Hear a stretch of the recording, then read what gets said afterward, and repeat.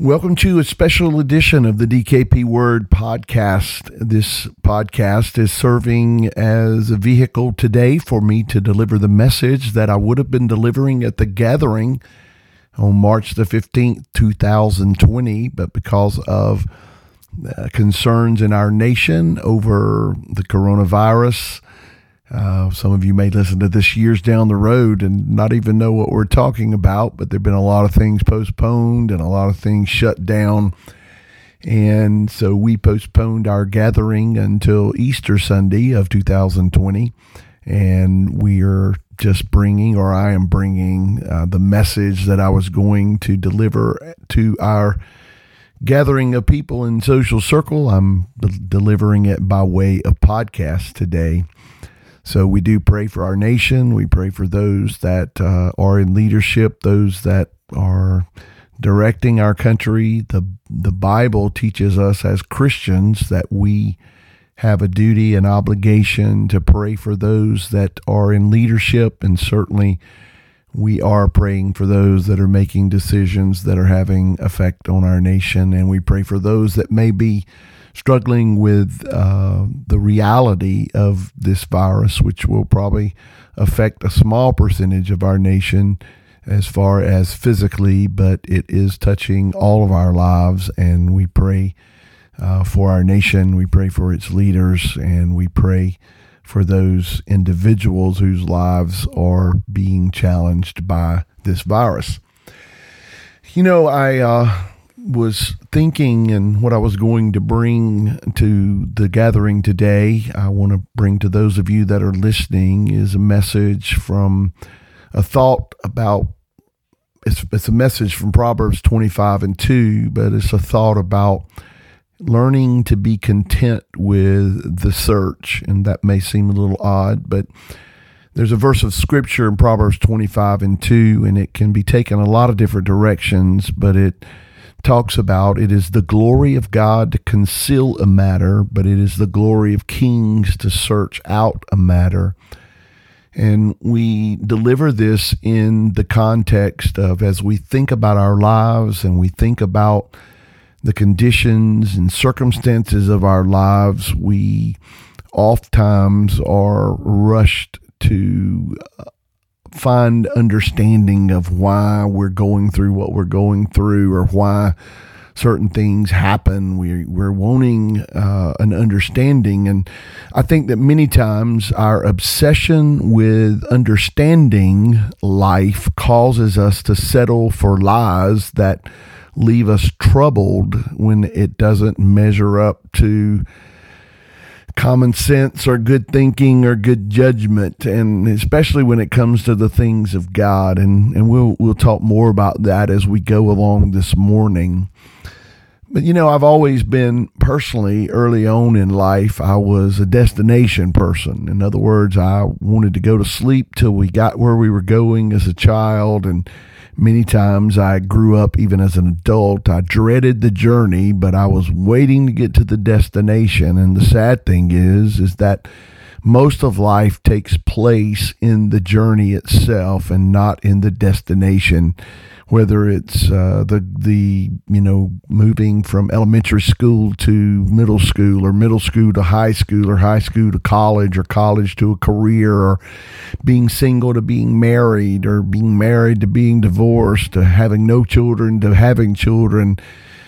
So many times we're so destination driven that we miss the beauty, we miss the life, we miss what's going on while we're on the journey to the destination. So naturally, and in life, this it presents a problem when we are not satisfied with the fact that we are put in this thing called life, and we are trying to live our lives, and it is the journey in living our lives that is our lives. And so many times we waste our lives wishing for a new chapter, wishing for something new to come about.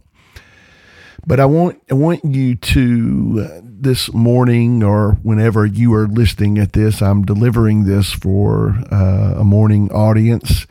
the first time, but wherever you're at, I want you to begin to think about how much of life is about the search. It's about the journey. It's about obtaining or educating ourselves or raising our children or building the house.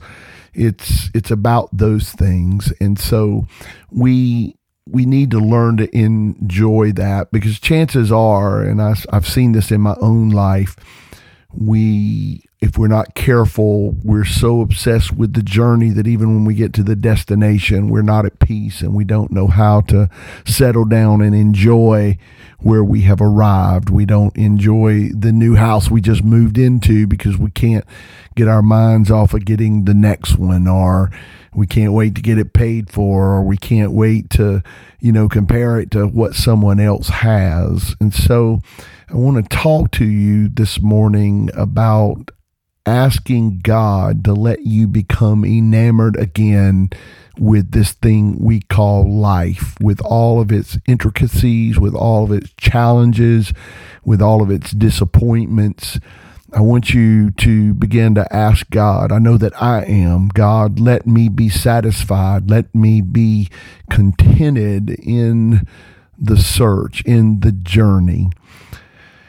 You see, when it comes to the things of God and when it comes to the things of life, and really I'm using those two terms synonymous with one another, life and God, because God is the giver of life. He's the one that has granted us life. And so many times we try to figure out life. And I was in a class a while back, auditing a class of a professor friend of mine, and in education and in Christianity, and when it comes to Christianity, so many of the major things in our life they are concerned with, and they're wrapped up in God. They're wrapped up in trying to understand God, trying to explain God as a way of coping and dealing with the circumstances that we find our life in. Isaiah 58, 8-9 makes this statement that my thoughts are nothing like your thoughts, says the Lord, and my ways are far beyond anything you could imagine. For just as the heavens are higher than the earth, so my ways are higher than your ways, and my thoughts higher than your thoughts. We need to come to respect the mystery of God and the mystery of life, and we need to come to be contented with the fact that we are in this thing called life, and not live the majority of our lives or big segments of our life with such dissatisfaction. I'm really preaching to myself or speaking to myself this morning, because I find myself in a transitional period, which we all find ourselves in many times, but I find myself in a transitional period where I'm living with a relative and I am waiting on something to sell that I own so that I can buy something new. And sadly, I miss the beauty of this transition period. And while I'm beseeching God to bring about something new and marvelous that I can praise Him about, I'm missing the splendor and the wonder of what God would like to do in my life, the things He would like to teach me even right now in my life. And so that's where I want us to get to this morning. Man always gets in a bind when we try to explain life through man's understanding. Philosophically, as I said in this class the other week, the professor was teaching and he was talking about religion, and he was talking about one of the big philosophical arguments for God is that He's all-knowing, He's all good, and He's all-powerful, and there's a lot of complexity around that argument.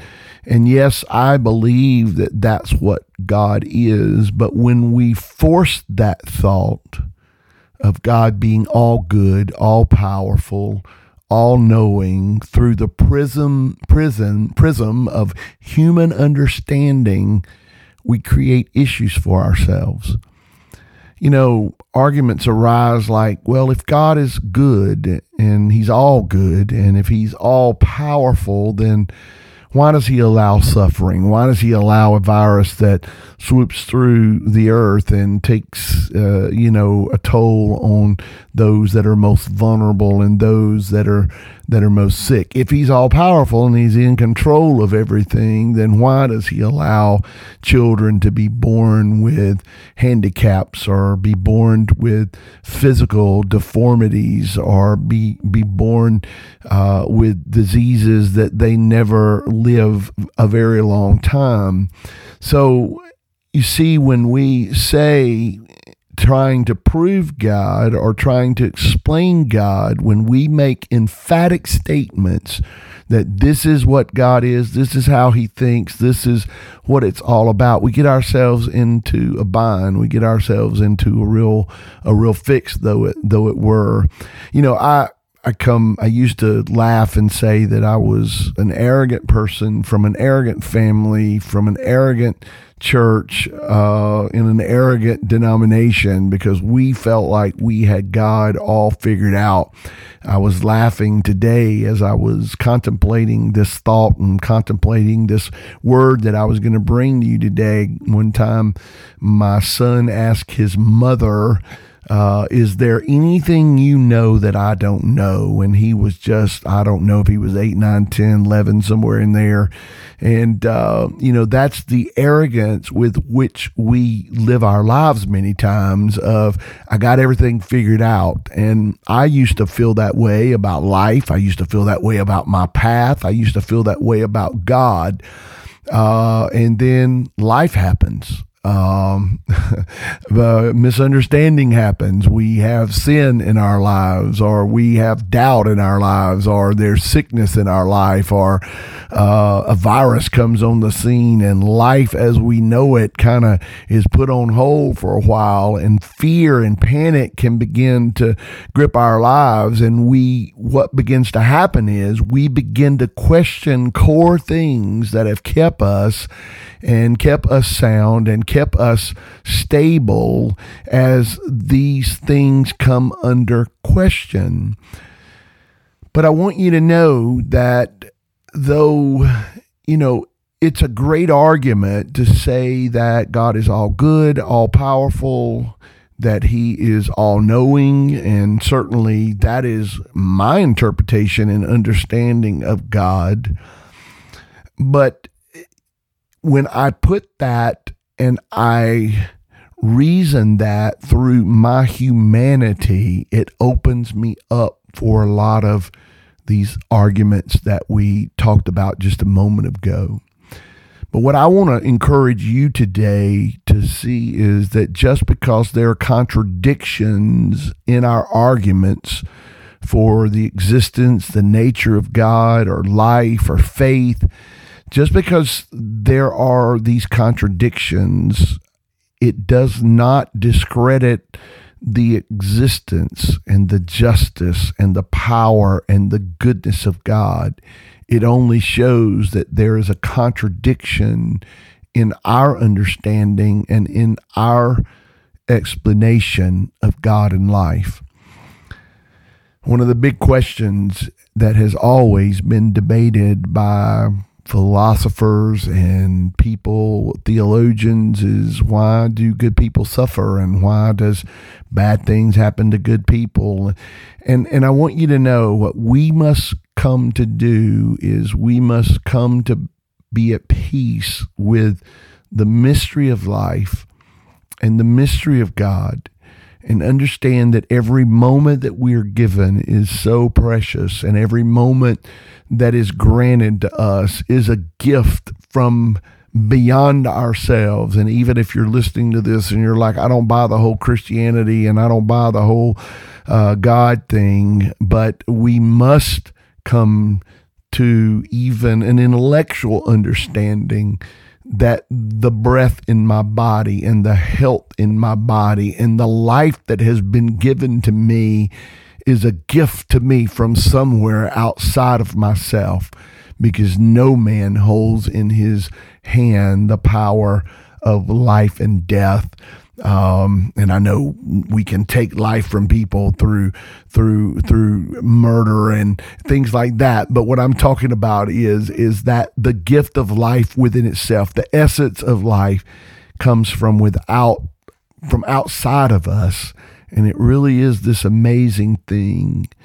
And I want to become content with the search. I want to become content with the journey. And even though I don't understand why things happen like they do sometimes, I want to be reminded that God conceals things, but it's my glory and my honor to be able to search them out.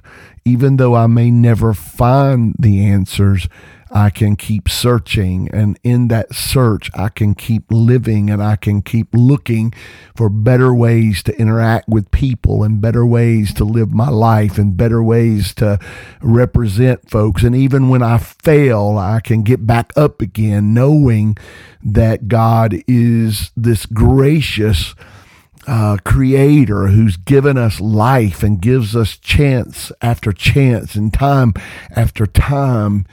And I must resolve myself to not be so arrogant to think that I have it all figured out. The writer, I believe it was Paul in Romans, says, "Oh, how great are God's riches and wisdom and knowledge.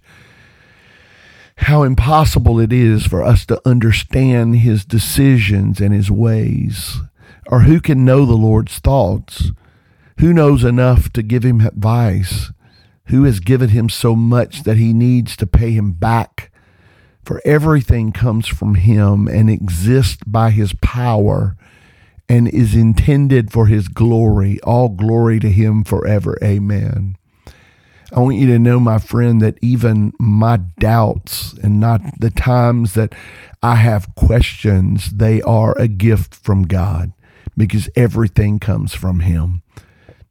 Even the times that I have answers or I feel like I have understanding, that's a gift from God. But I can't be so obsessed with trying to be able to explain everything that I settle for lies. And I find myself in these quandaries of, well, if this is all life is, then I don't want to move forward. And that's where a lot of people find themselves. But we must become content with the fact that there are some answers to questions I will never know. There are some mysteries that I will never understand. But one thing that I can know is that my life is a gift from God, and that I can live that in faith, knowing that God cares for me and that God is on my side and not against me. There are several books in the Bible that are extremely interesting to me, and one of them is the book of Job, because the book of Job describes a man that was wealthy, one of the wealthiest men alive.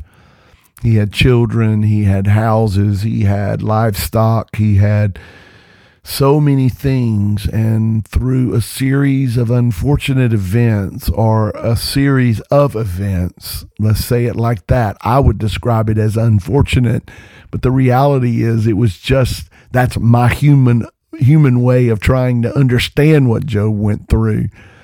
But the reality is that Job went through a series of events that saw everything taken from him except his wife and his life. His health was taken, his children was taken, his possessions were taken, everything was taken from him except the breath in his body and his wife. You know,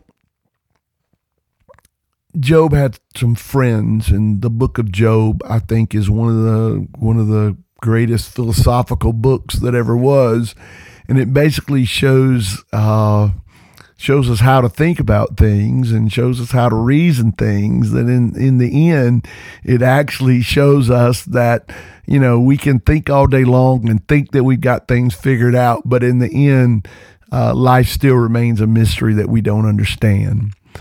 But I want you to be amazed at and look at and somehow I hope I can cause you to be intrigued with what happens with Job and his friends. Job's friends come along and I guess to start with, an attempt to encourage him. They begin to talk to him and they begin to hear him out. And Job begins to say, I don't understand why I'm going through this. There's no sin in my life. I don't know what's going on. And he makes some pretty incredible statements throughout this discussion where he declares, hey, I don't know where God is, but God knows where I am. And I came into the world naked and I'm going out naked. But blessed be the name of the Lord. There's a lot of interesting, amazing things. But as we get into the heart of Job, we see this picture of Job, and I believe it's 3 of his friends that enter into this dialogue with Job defending himself, trying to justify himself. And then the friends begin to get angry at Job and say, well, you're not really as good a person as you think you are, and you're not as perfect as you think you are, and God's greater than you are. And they go back and forth with this, well, let me tell you why you're suffering. And, eventually they're like, yeah, you got a lot of bad stuff going on in your life. That's why you're where you're at. And Job's like, no, I don't. I can't even find God. And another friend, it's a very intriguing, I think it's chapter 34, 32, 34. I love it. It's like God speaks in dreams and he speaks throughout the day. He's trying to talk to you, Job, but you're so hard-headed you won't listen. But eventually, Job begins to make his case before God and say, what's going on? I'm an upright man and I haven't sinned and I've kept all, I've done what I thought was right. But eventually God answers Job and begins saying, Job, you think you know everything. Job, you think you've got everything figured out. So where were you when? Where were you when I created the heavens and the earth? Where were you when I stretched forth the stars and the moons? Where were you when I formed the constellations? I put the bear up in the sky, and it's a beautiful book. It's a philosophical book about suffering and an answer from God. But the end of it really begins God is exalted in his greatness and in his mystery, and Job is confronted with the reality of his boasting is arrogant, his trying to defend himself is arrogant. So is the arrogance of his friends trying to point fingers at one another. And we see that so much in the world today. We all have to come up with some reason why, and we all want to put somebody down or build somebody up, when the reality is we all are just put in this life. Sometimes the Lord gives and sometimes he takes away, but blessed be the name of the Lord. It's sad that Job really didn't believe that. But Job declared it, his friends declared it, but really didn't believe it because they were looking for this reason as to why they were, when what they should have been doing was being content with the fact that they still had life in their body and they still had friendship and they still had one another and they still had this thing called life. But God confronts Job. Job is confronted philosophically, and you're like, well, I don't believe God really talked to Job. That's neither here nor there. I believe it happened. I believe this took place, but that's not even the situation. There is a philosophical argument for God that's put forth that I believe transcends any religion, transcends belief in God or not, and says, hey, there are things about this universe, there are things about this world, there are things about life that you will never understand. Just be happy that you are living and be contented that you are blessed to be able to draw your breath. Job 42 is a recording of Job coming back and responding to God after God has confronted him. And the message records it like this: I'm convinced. You, talking about God, Job to God, you can do anything and everything. Nothing and no one can upset your plans. You ask, who is this muddying the water, ignorantly confusing the issue, second-guessing my purposes? I admit it, I was the one.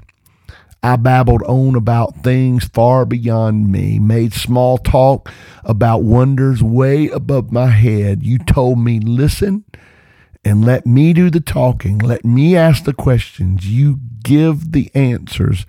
I admit I once lived by rumors of you. Now I have it all firsthand from my own eyes and ears. I'm sorry. Forgive me, Job said. I'll never do that again. I promise I'll never again live on crust of heresy or crumbs of rumor.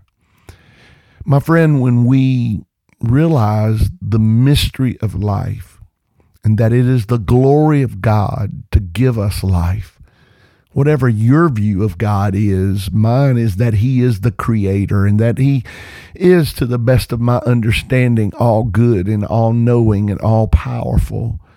But my friend, I want you to see, and I want you to come to the realization is that we may never be able, and I will declare we will never be able to explain everything away. We will never be able in our human reasoning to grasp why we have so much abundance at one time and we have nothing at another time. Oh, we can point to reasons, but it's like, why? How did this happen? How was I healthy yesterday and now I'm sick today? How is it that my family was intact here and now something has happened to my children? Or why? How is it that I had all of this possession and now I don't? You will never be able to explain all of that. But the reality is, be content with the search of God. I want to do something different or something better tomorrow. I want to learn the mistakes, and I want to be able to do something different, make better decisions tomorrow. But even more importantly than that, come to value life in a way that you never have before.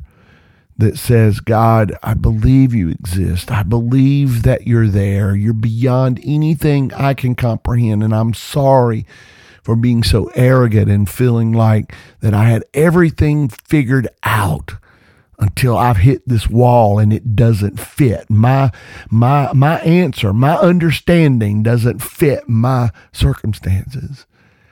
There's a predominant doctrine and I want to bring this to a close in just a moment, but there's a predominant doctrine that sweeps through Christianity. It's kind of in there, and it kind of has swept through from time to time that, oh, if there's sickness in your life, there must be sin. If you really believe God and you're pleasing God, there's never going to be any difficulty and there's never going to be any trauma in your life. And that's some people's understanding of God and living for God. And I want you to know, my friend, that sounds really good until there's a problem in your life.